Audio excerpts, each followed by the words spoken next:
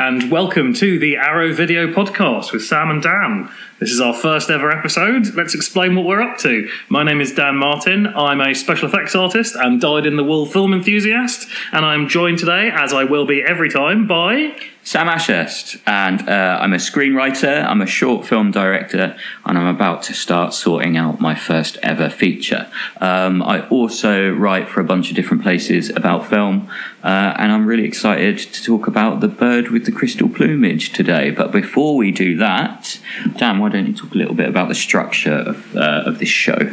Okay, so the lovely people over at Arrow have asked us to do this. We are going to be looking at a different Arrow title each episode, either an upcoming title or one from the archives. We will also be giving recommendations based on that film, a sort of people who liked this also liked. Those people are us, by the way. And then we'll sort of see how it develops from there. Yeah, and we're going to end every episode of the podcast by talking about the films we've watched over the past couple of weeks, because Dan and I watch a lot of films. So we're going to select some of the best, some of the weirdest, some of the most obscure, and in that mix there's going to be some personal recommendations to Arrow for stuff that we'd like them to release on fancy Blu-ray box sets, because we're keen to abuse our privilege on this show, aren't we? Yeah, definitely. A little bit of low-key manipulation from the off. So, as I mentioned, the first film we're going to look at, which you probably know from the title on iTunes, is The Bird with the Crystal Plumage, Dario Argento's debut film. Why don't you tell them a little bit about the plot, Dan? About the plot. So it is not the first example of the subgenre of giallo, more on that later. It's definitely the one that sort of blew the doors off as a commercial phenomena for the subgenre. Mm-hmm. Argento wrote the script, not originally intending to direct, and then ended up directing it. He comes from a family that was involved in film, and it was a sort of a change in direction for the film for him to end up directing it. But he does an amazing job. It's a suburban thriller, sort of very beautiful 70s, well, late 60s, released actually in 1970. Italian people running around solving murders. Lots of nice complex twists and a lot of red herrings. Absolutely. And Argento was nicknamed the Italian Hitchcock off the back of this film, and they put that on the poster. You can certainly see some resonances there. And one interesting thing about Argento is he started his career in film as a film critic, much like I did. So, I'm planning on being the next Argento. But yeah, he then moved into screenwriting, and then, as you say, he wrote this not sort of thinking he'd direct it, which is possibly why he wrote it in 5 days, which is kind of incredible. It's quite an amazing film. Yeah, was it Bertolucci who suggested he wrote it, and he sort of knocked it out based on a novel that had been made into a film like a decade earlier. Yeah, maybe? yeah, 50s. 50, noir, yeah. And without acknowledging that he was lifting, homaging. Well, this film. Yeah, that book and the subsequent films called The Screaming Mimi, which is a very interesting title, and there is an extra on the disc, on the Arrow disc, where Kat Ellinger talks about the sort of adaptation process. So if you want to hear more on that, then check out that great extra. Should we start talking about the film in specifics? Now, we're not going to do any spoilers, so don't worry. No big spoilers. No big spoilers. Yeah. But we're not going to ruin the twist or any of the twists. The killer was a pile of cats. The killer was a pile of angry cats. That's a different Italian director. That's Fulci. Yes, that's Fulci. Should we talk a little bit about the opening? I was particularly struck by as well as the beautiful picture, the soundtrack. Which is one of Morricone's best, isn't it?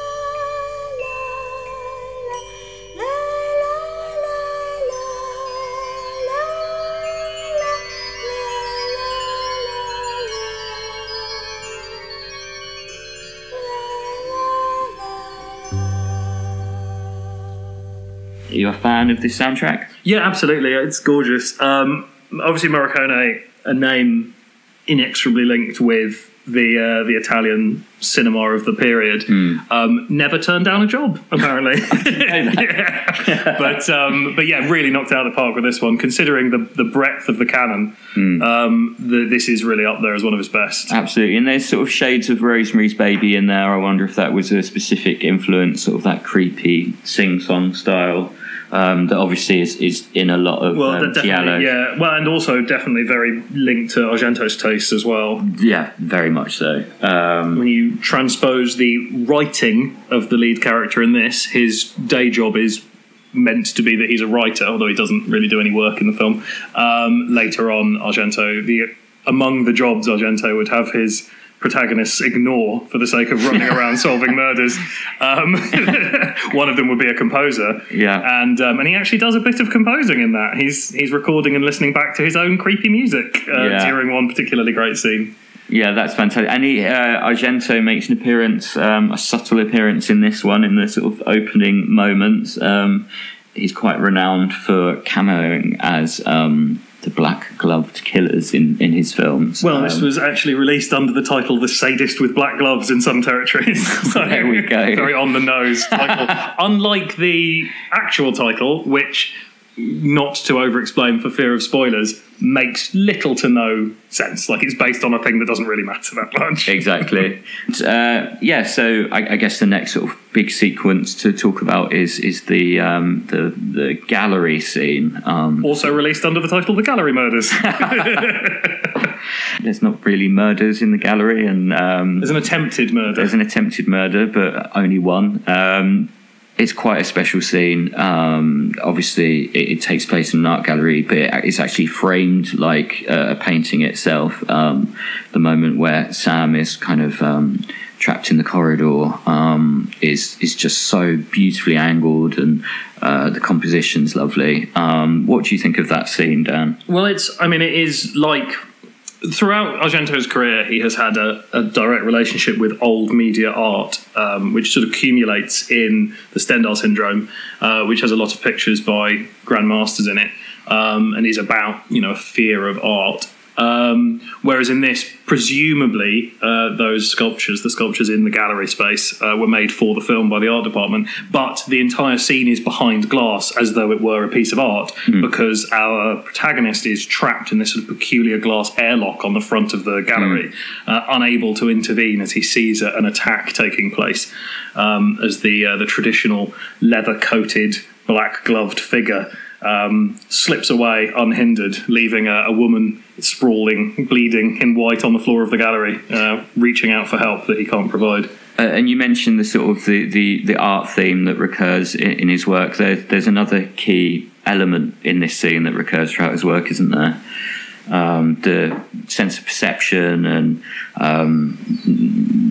what have I seen? And yeah, I think one of the things that Argento plays around with and would then be borrowed by quite a lot of other people, Italian directors who are coming to the genre, it became a sort of staple. To digress ever so slightly, Bava had already sort of set up the Giallo standards at this point, and there are obvious visual connections between this and Blood and Black Lace, The Girl Who Knew Too Much, but there were things that Argento brought to the subgenre in this that then, because of the success of this film, obviously were aped by other directors going forwards.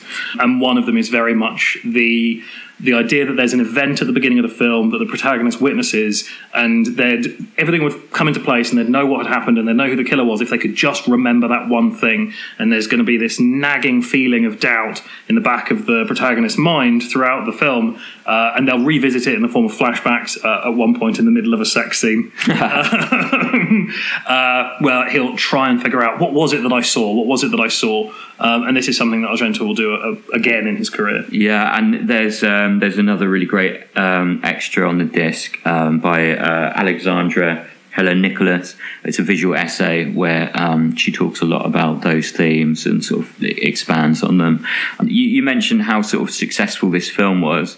It's kind of hard to understate because the Giallo genre was popular, but it was a subgenre. It wasn't hugely popular in Italy. But this film kind of changed all that and made it a huge box office proposition. It ran for, what was it, 6 years? 6 years, yeah. I mean, I think it was a little slow to take off, but then as people started to become aware of it, not that slow actually, because Sergio Martino credits this film as being because Martino used to do like 2 to 3 films a year, but Bird with the Crystal Plumage's success is what made him go into transition into Giallo. And Strange Vice of Mrs. Ward was, what was that, 1971? I think so, yeah. So that wasn't, he must have sort of gone into that pretty swiftly after this. And Martino describes the sort of atmosphere of watching Giallo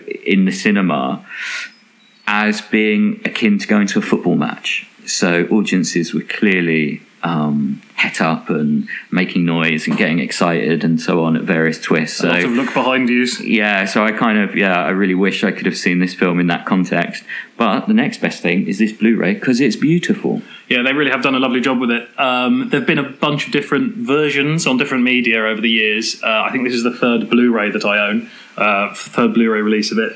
Comparing it to the Blue Underground Blu-ray, the American Blu-ray, which is I think the first Blu-ray I picked up of it, it's notably crisper, and I do think it's probably the closest you're going to be able to get to the feeling of watching it as it was intended in your own home. Unless you, well, I mean, even now Cineprints are going to be scratchy and buggered. It's one of the reasons they have to do the remaster. And because it's so crisp and clean and beautiful, and we had several thank you Blu-ray moments in this film. And why don't you explain what thank you Blu-ray means to us specifically, Dan? So thank you Blu-ray is a phrase that sort of generated in our house a few years back when the Blu-ray thing started happening. And rather than it just being how a new film was released, because it was the media du jour, old films that we'd only previously seen on crappy VHS, maybe even like third or fourth generation bootleg VHS back in the 90s, we'd suddenly start seeing all these things that we'd never noticed before. And the first one of these, the first time any of us said, "Oh, thank you, Blu-ray," was during a screening of The Beyond. One of the cars that turns up at the house has a Jesus fish bumper sticker on it that had never been crisp enough to be distinguishable before. So that was the first time it was said. But then I think a few days later, we were watching a Blu-ray of Terminator 2, and we noticed that you can see Robert Patrick's ball bag. And also, I think the tip of his penis, but... That's Terminator 1. Terminator 1. Terminator 1 is Arnie's penis. Terminator 2 is Robert Patrick's ball bag. Dan has a master's in cyborg genitalia, so that's very useful. Very important that they're anatomically accurate. Yeah, and one that I remember, we watched Total Recall. Why were you so obsessed with Schwarzenegger? There's a Total Recall disc where you can kind of see the fishing wire. It's the explosion down in the mines. That's it. And when the explosion goes off, there's a little ball of flame, which would have just been a gas ignition with little to no actual percussive force. And so to give the impression that it's blowing everything around, all of the construction site lamps fall over, but they're all on fishing line, and in the Blu-ray you can really see the fishing line. But yeah, to go back to the thank you Blu-ray moment on this disc, we meet a painter later on in the film, and for the first time I sort of noticed that he's got like different patches of coloured paint in his beard. Not quite sure how it got there, but that's one. Did you spot any thank you Blu-ray moments, Dan? I mean, there's a few. I think the best one is actually another one that you spotted, which is on the policeman, you know. Oh yeah, yeah. I mean, you know, it's a minor thank you Blu-ray moment, but there's a smattering of dandruff on the police inspector's suit. I'm not sure they wanted us to see that. Yeah, well, that's the other thing, is that occasionally these films get cleaned up and crisped up in such a way that you're seeing things that no one ever thought you'd notice in the original format. You're watching, you know, an old print at the cinema. You probably wouldn't notice the dandruff then. This is now cleaner than that, and obviously we're allowed to rewind it. Not that I'm necessarily obsessive over the dandruff, but it's one of the examples I've talked about privately before, not to you guys. Sorry. in the on the Criterion Blu-ray of Alan Pressburger's Red Shoes, you can see every bobby pin in the hair and every brush stroke in the makeup around the hairline, and you have to think that those artists, the makeup artists and the hair artists, never knew that they could never envision that this was how we were going to be able to inspect every single tiny bit of their work. So with that in mind, it's amazing how well this film stands up, actually. It's, an odd bit of dandruff aside. Yeah. It really is. They've really shot it beautifully. It really stands up, I think. And you did notice another fun thank you Blu-ray moment involving a statue. Oh, yeah. So in the...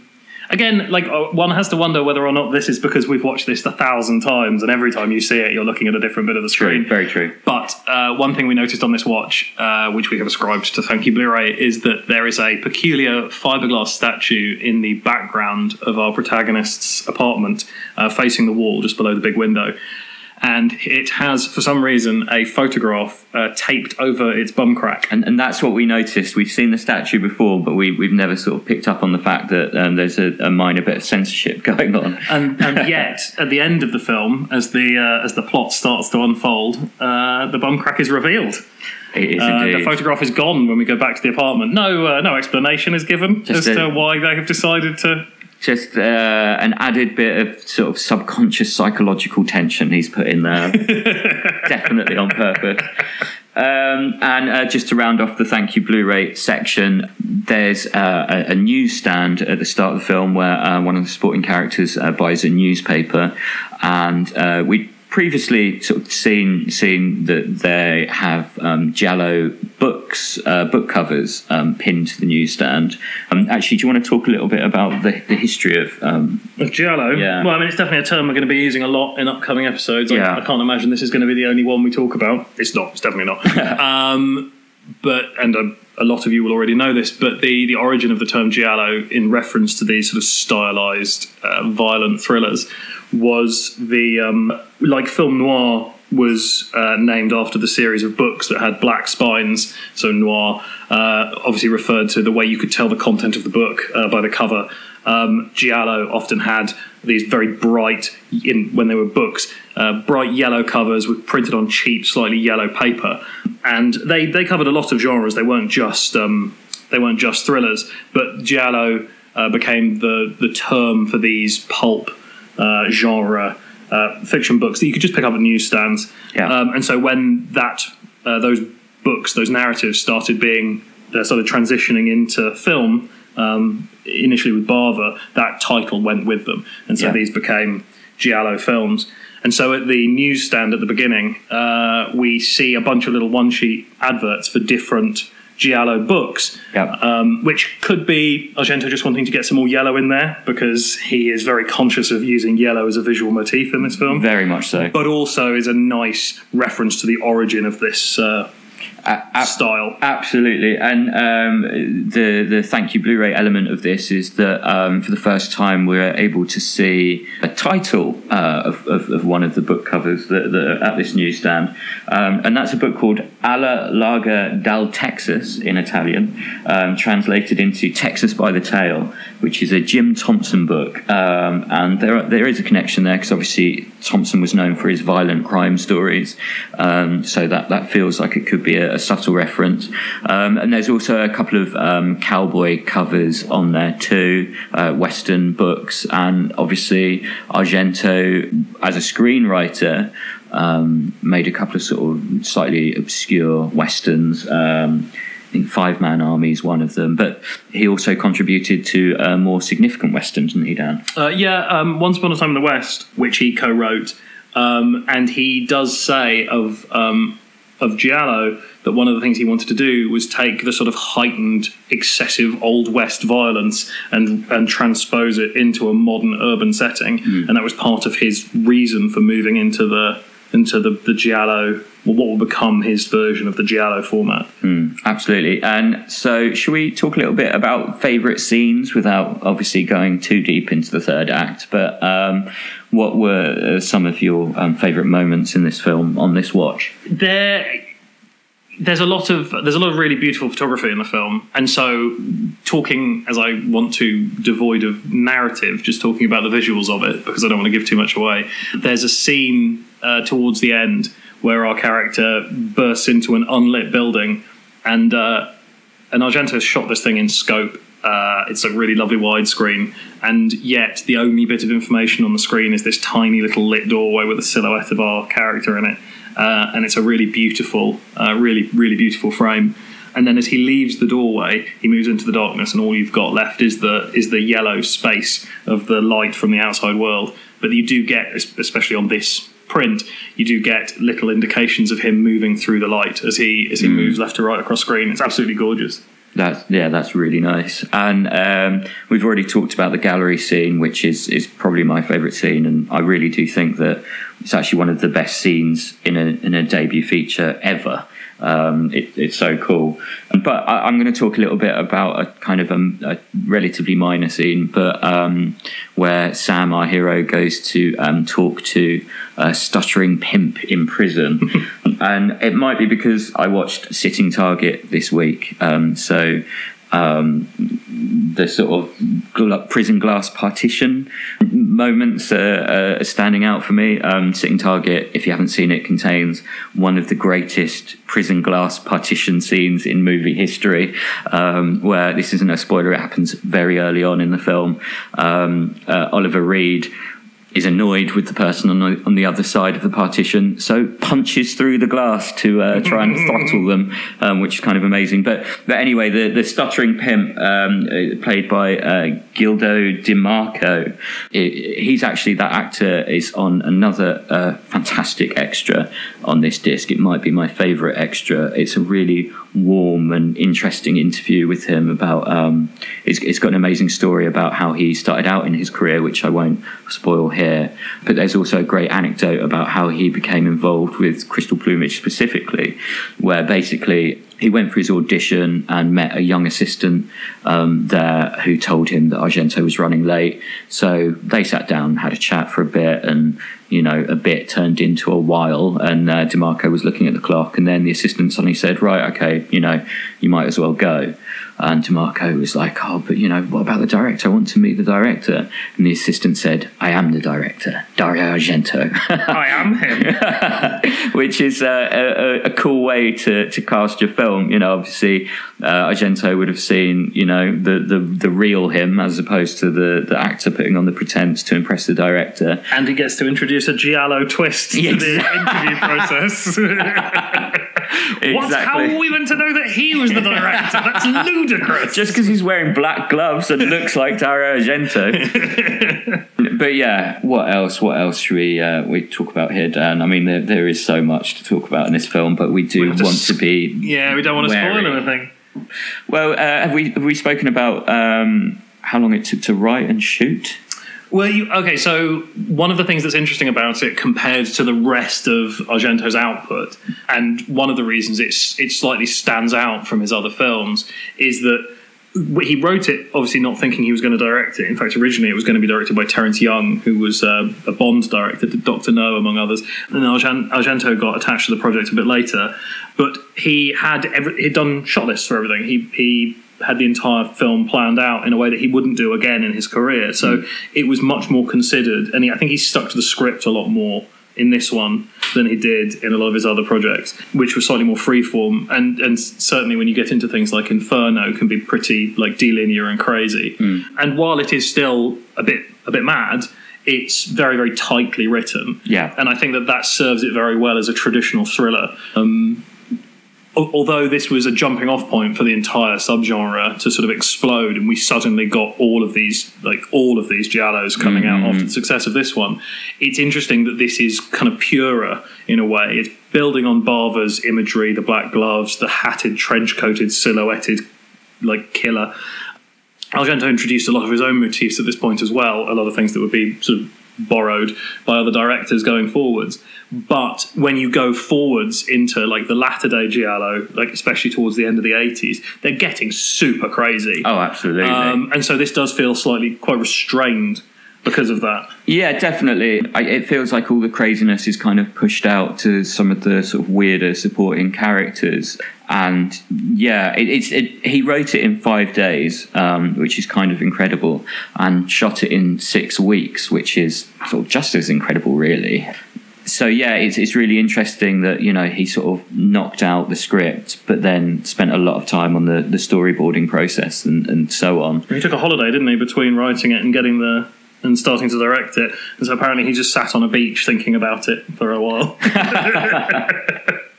And he not only did he almost not direct it, he was almost taken off the project. There's an unnamed executive producer who wanted him removed because he didn't like the dailies, basically. And his dad, Salvatore, was he an exec? You know what? I'm embarrassed to say I don't know his exact role. He's as a credited producer. He's actually not got that much before this. Yeah, but he was definitely a sort of a big mover and shaker. He was very much into the sort of sword and sandal, Hercules style Italian subgenre stuff before that. Yeah, and Argento grew up around film people. He was very much a film family. When he had been suggested for it, I suspect that there's that kind of Italian tradition of nepotism going on. And the sort of the title of producer is kind of quite fluid anyway. There's lots of different kinds of producers who operate under that title. Yeah. Anyway, for whatever reason, Dario set his dad on this exec, who went to his offices, and while he was waiting, he noticed that this exec secretary was sort of quite shaken and a bit freaked out, and he asked her what was wrong, and she said that she'd just watched some of the dailies for Crystal Plumage and it had really freaked her out. So Salvatore took her into the meeting and they basically said, look, you know, this is a scary movie. We need to keep my son on this project. Yeah, he's very important. He's very important. So we should probably wrap up on that note and get onto some recommendations based on the film. But to summarise, this is a beautifully scripted, beautifully shot, wonderfully presented disc. I know this is an Arrow podcast, but we are going to be offering honest opinions, and I think pretty much everyone who's got this set has been blown away by it. Yeah, well, let's do recommendations based on this film. Dan, what have you got? What's your first recommendation? Sam, we had a little chat about this beforehand, so to make sure we weren't going to be recommending the same things, and I'm now being mocked by Sam because most of my recommendations this week are actually available from Arrow. So it is a coincidence. So both of my recommendations are Giallo. The first one is another Argento. It's Deep Red. The vast majority of you will have seen it, but for the few of you that haven't, go out and see it. For my money, it's up there as one of his best. But the thing that's really great about it, and the thing that connects it to this film for me, is that it's the sort of the coming to fruition of all of the different planning that Argento has done with the what did I see? If only I could remember what I saw, I could solve this murder motif. It's beautifully done. The setup of it in Crystal Plumage, which I obviously don't want to go into too much because it could spoil it. The idea is that he's replaying this thing again and again.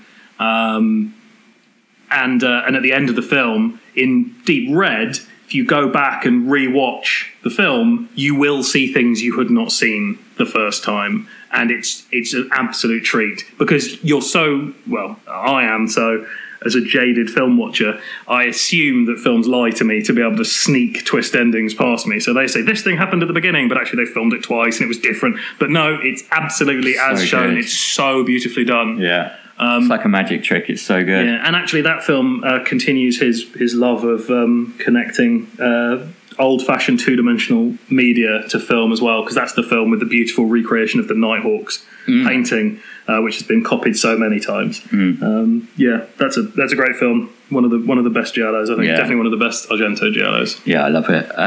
My first recommendation is a Spanish giallo, which is La Residencia, aka The House That Screamed. Now, if you're listening to this in the States, you can pick it up on Blu-ray, but sadly in the UK, It hasn't been picked up by anyone. It's not even on DVD, is it? No. So hint, arrow. But the setup is basically it's about a girls' boarding school in 19th century France, and a new pupil attends the school and discovers that some of the students and in fact the headmistress are kind of abusive to the students, and in the background of this there's a killer going around with black gloves and killing various students. So I won't go into it any more than that, but it's also stylistically shot, some incredible costumes. It's beautiful.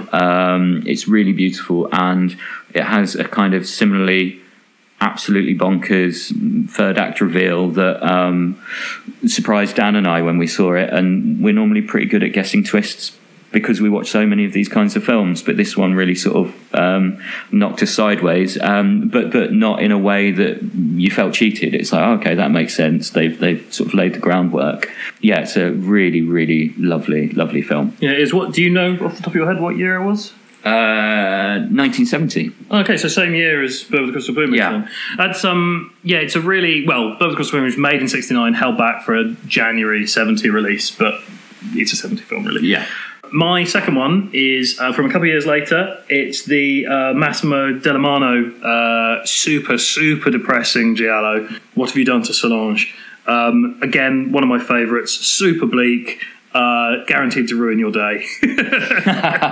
Really, yeah. Again, beautiful. But it's the thing about the Giallo subgenre is that it is it's a bit fluid. There are things that veer quite far from what you might think initially of as a Giallo that are still considered part of the canon. For example, Deep Red, which I just mentioned, actually has a small supernatural element to it because one of the characters in it is psychic, whereas Giallo is not normally a supernatural genre. So to have that bit of it in there, you'd think would take it away, but no. So this is What Have You Done to Solange? Just bleak. I don't want to spoil anything. Go and watch it. It's great. No, yeah. And my second and final recommendation based on Crystal Plumage is a film from 1971 called Fright. Now, this is it's said to be the first example of a killer stalking a babysitter in cinema. I don't know if that's true, but supposedly so. And it stars Suzanne George as the babysitter, and she's having a kind of creepy night as someone is trying to kind of freak her out and then potentially get into the house. Got actually a lot of similarities with House of the Devil, which is nothing to do with the Giallo genre, but I'm pretty sure that Ty West has seen Fright because there are so many similarities. So if you like that film, I'd recommend it to you as well. Very creepy, kind of reminds me a little bit of the, minor spoiler alert, home invasion elements of Crystal Plumage.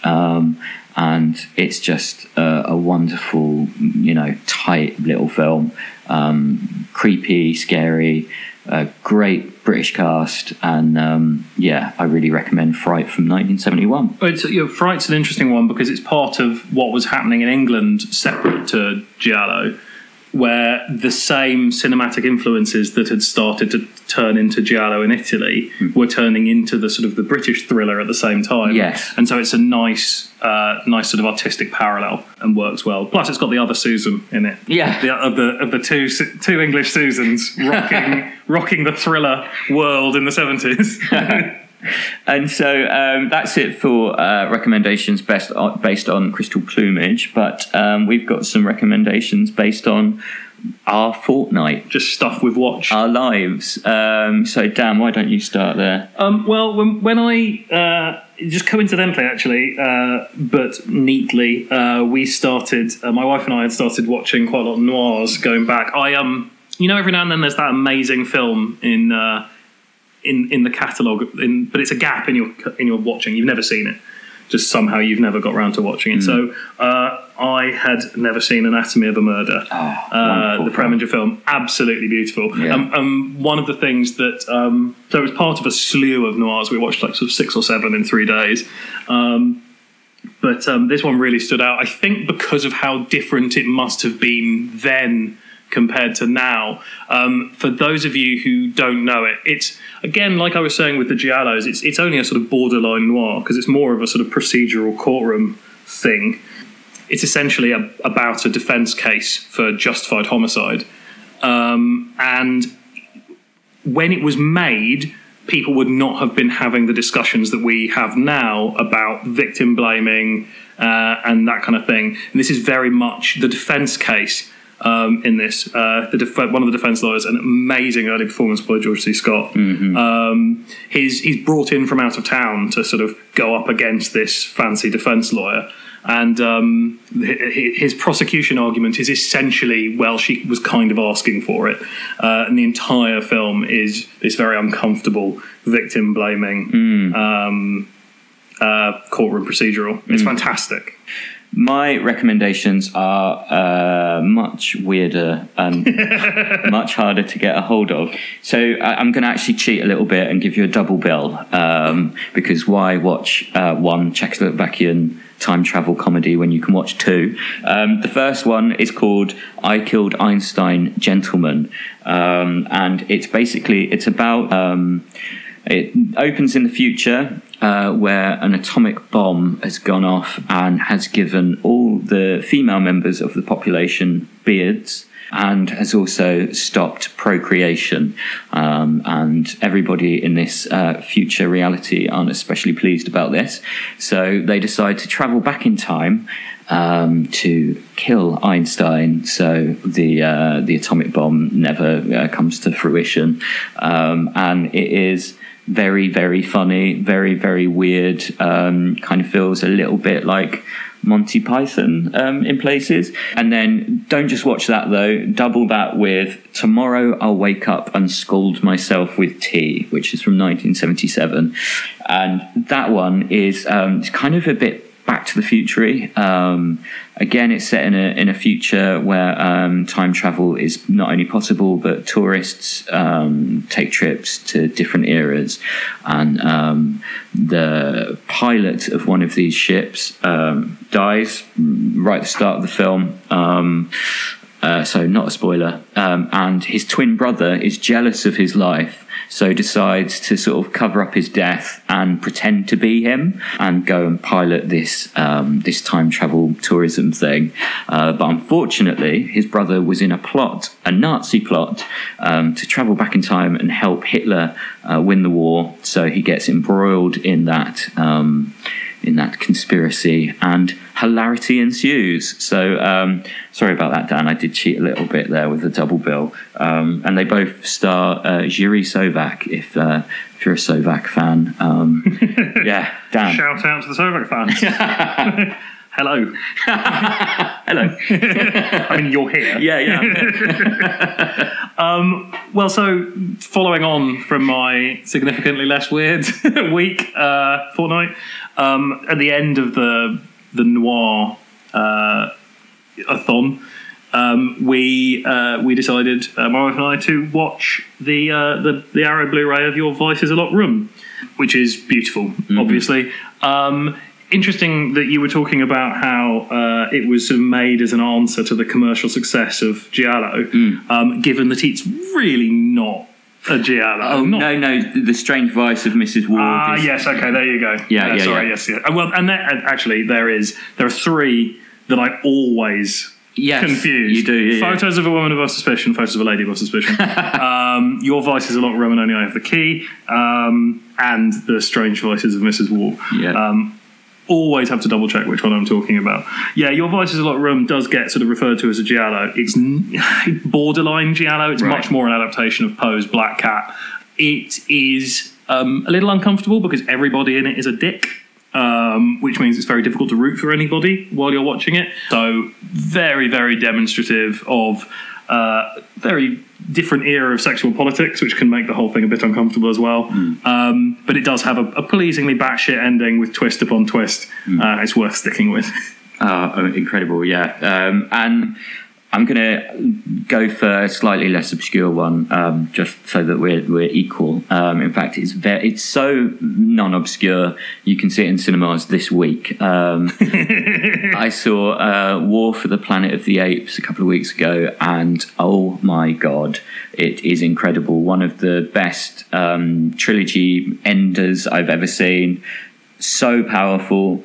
The effects work is stunning. There's a moment where Maurice, the orangutans, talks to or sort of communicates with a young girl, and there are so many close-ups in the film, and it's just freaky. It's freaky how good these CGI effects are now.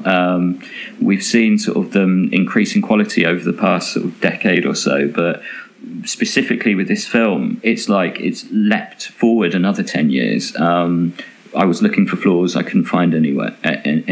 So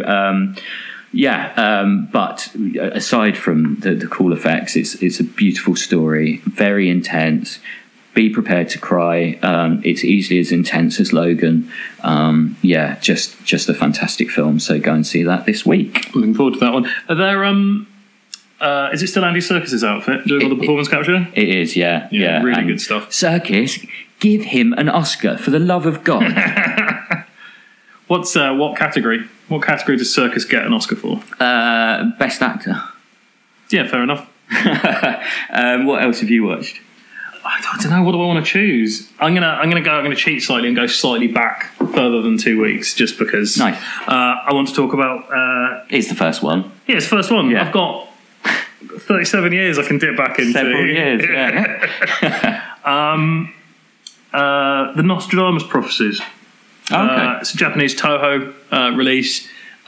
It was voluntarily pulled from distribution in Japan by Toho after an enormous number of complaints because of the content, and then they re-released it in a heavily cut version. There are uncut copies floating about out there, but they're not the easiest thing to get hold of. But it's an absolute treat, and again, like Anatomy of a Murder, it sort of takes on a slightly different tone when watched in a modern context. It's essentially an environmental allegory, and it talks about how we're destroying the planet and we really ought to buck our ideas up, or we've got an unpleasant future battling over giant snails in a waste desert to look forward to. It's an absolute treat. And the version I saw had such enthusiastic subtitles that several times in the film, the entire screen was obscured with text. That's incredible. And very, very quickly before we run out of time, I want to recommend one more thing. That's all right. Is that all right? Go. Killers on Wheels from 1976, which is a Shaw Brothers biker movie. Shaw Brothers are probably best known for their sort of martial arts kung fu stuff, but obviously they made a lot of films in a lot of different genres, and this is basically what it would be like if you crossed Last House on the Left with Easy Rider with Carry On Camping. It is a batshit weird film, a lot of fun in places, a lot of not fun in other places, but if you can find it, I really recommend it. Yeah, I really recommend it. It's quite a ride, you might say, if you were being super cheesy. Now, we need to wrap this thing up. I think you're forgetting something, Sam. Yeah. It's not just the main feature. Well, there's more here. Hang on a minute, like we've talked about everything, we've given our recommendations, talked about the crystal plumage, I think. Yeah, we've done the main feature, Sam, but there's more on the disc. That. There's more on the disc. There's extra features, Sam. Extra features. Why anyone buys anything. Well, what are some of your favourite extra features ever, Dan? I'm a big fan of animated menus, scene selection, and a VGA quality trailer from presumably some TV run. I like the unskippable trailers at the start of the main feature. Do they count as an extra feature? You can't go back to them? Well... Should you want to check in on... There's something I haven't asked for, and I'm getting anyway. Speaking of which... Right, okay, so what we're going to be doing in Arrow tradition is giving you a little bit of a bonus. on top of the actual podcast, or the main bit of the podcast, in a section we will eventually more smoothly refer to as extra features. Extra features. This is going to be an opportunity for some interviews that we might have gathered. And that will be with, obviously, filmmakers and actors and all the rest of it, but that will also be people from Arrow who are involved in putting these awesome discs together. So a little bit behind the scenes. Yeah, and extra features will also feature news direct from Arrow HQ. Maybe the odd exclusive. And yeah, just sort of whatever interesting bits and bobs we want to throw in. And please do let us know what you'd like. Yes, you, the listener. Dear listener. We've got an email address. They've actually given us all of the ModCons our very own email address, which is get your pens out. You can rewind if you want.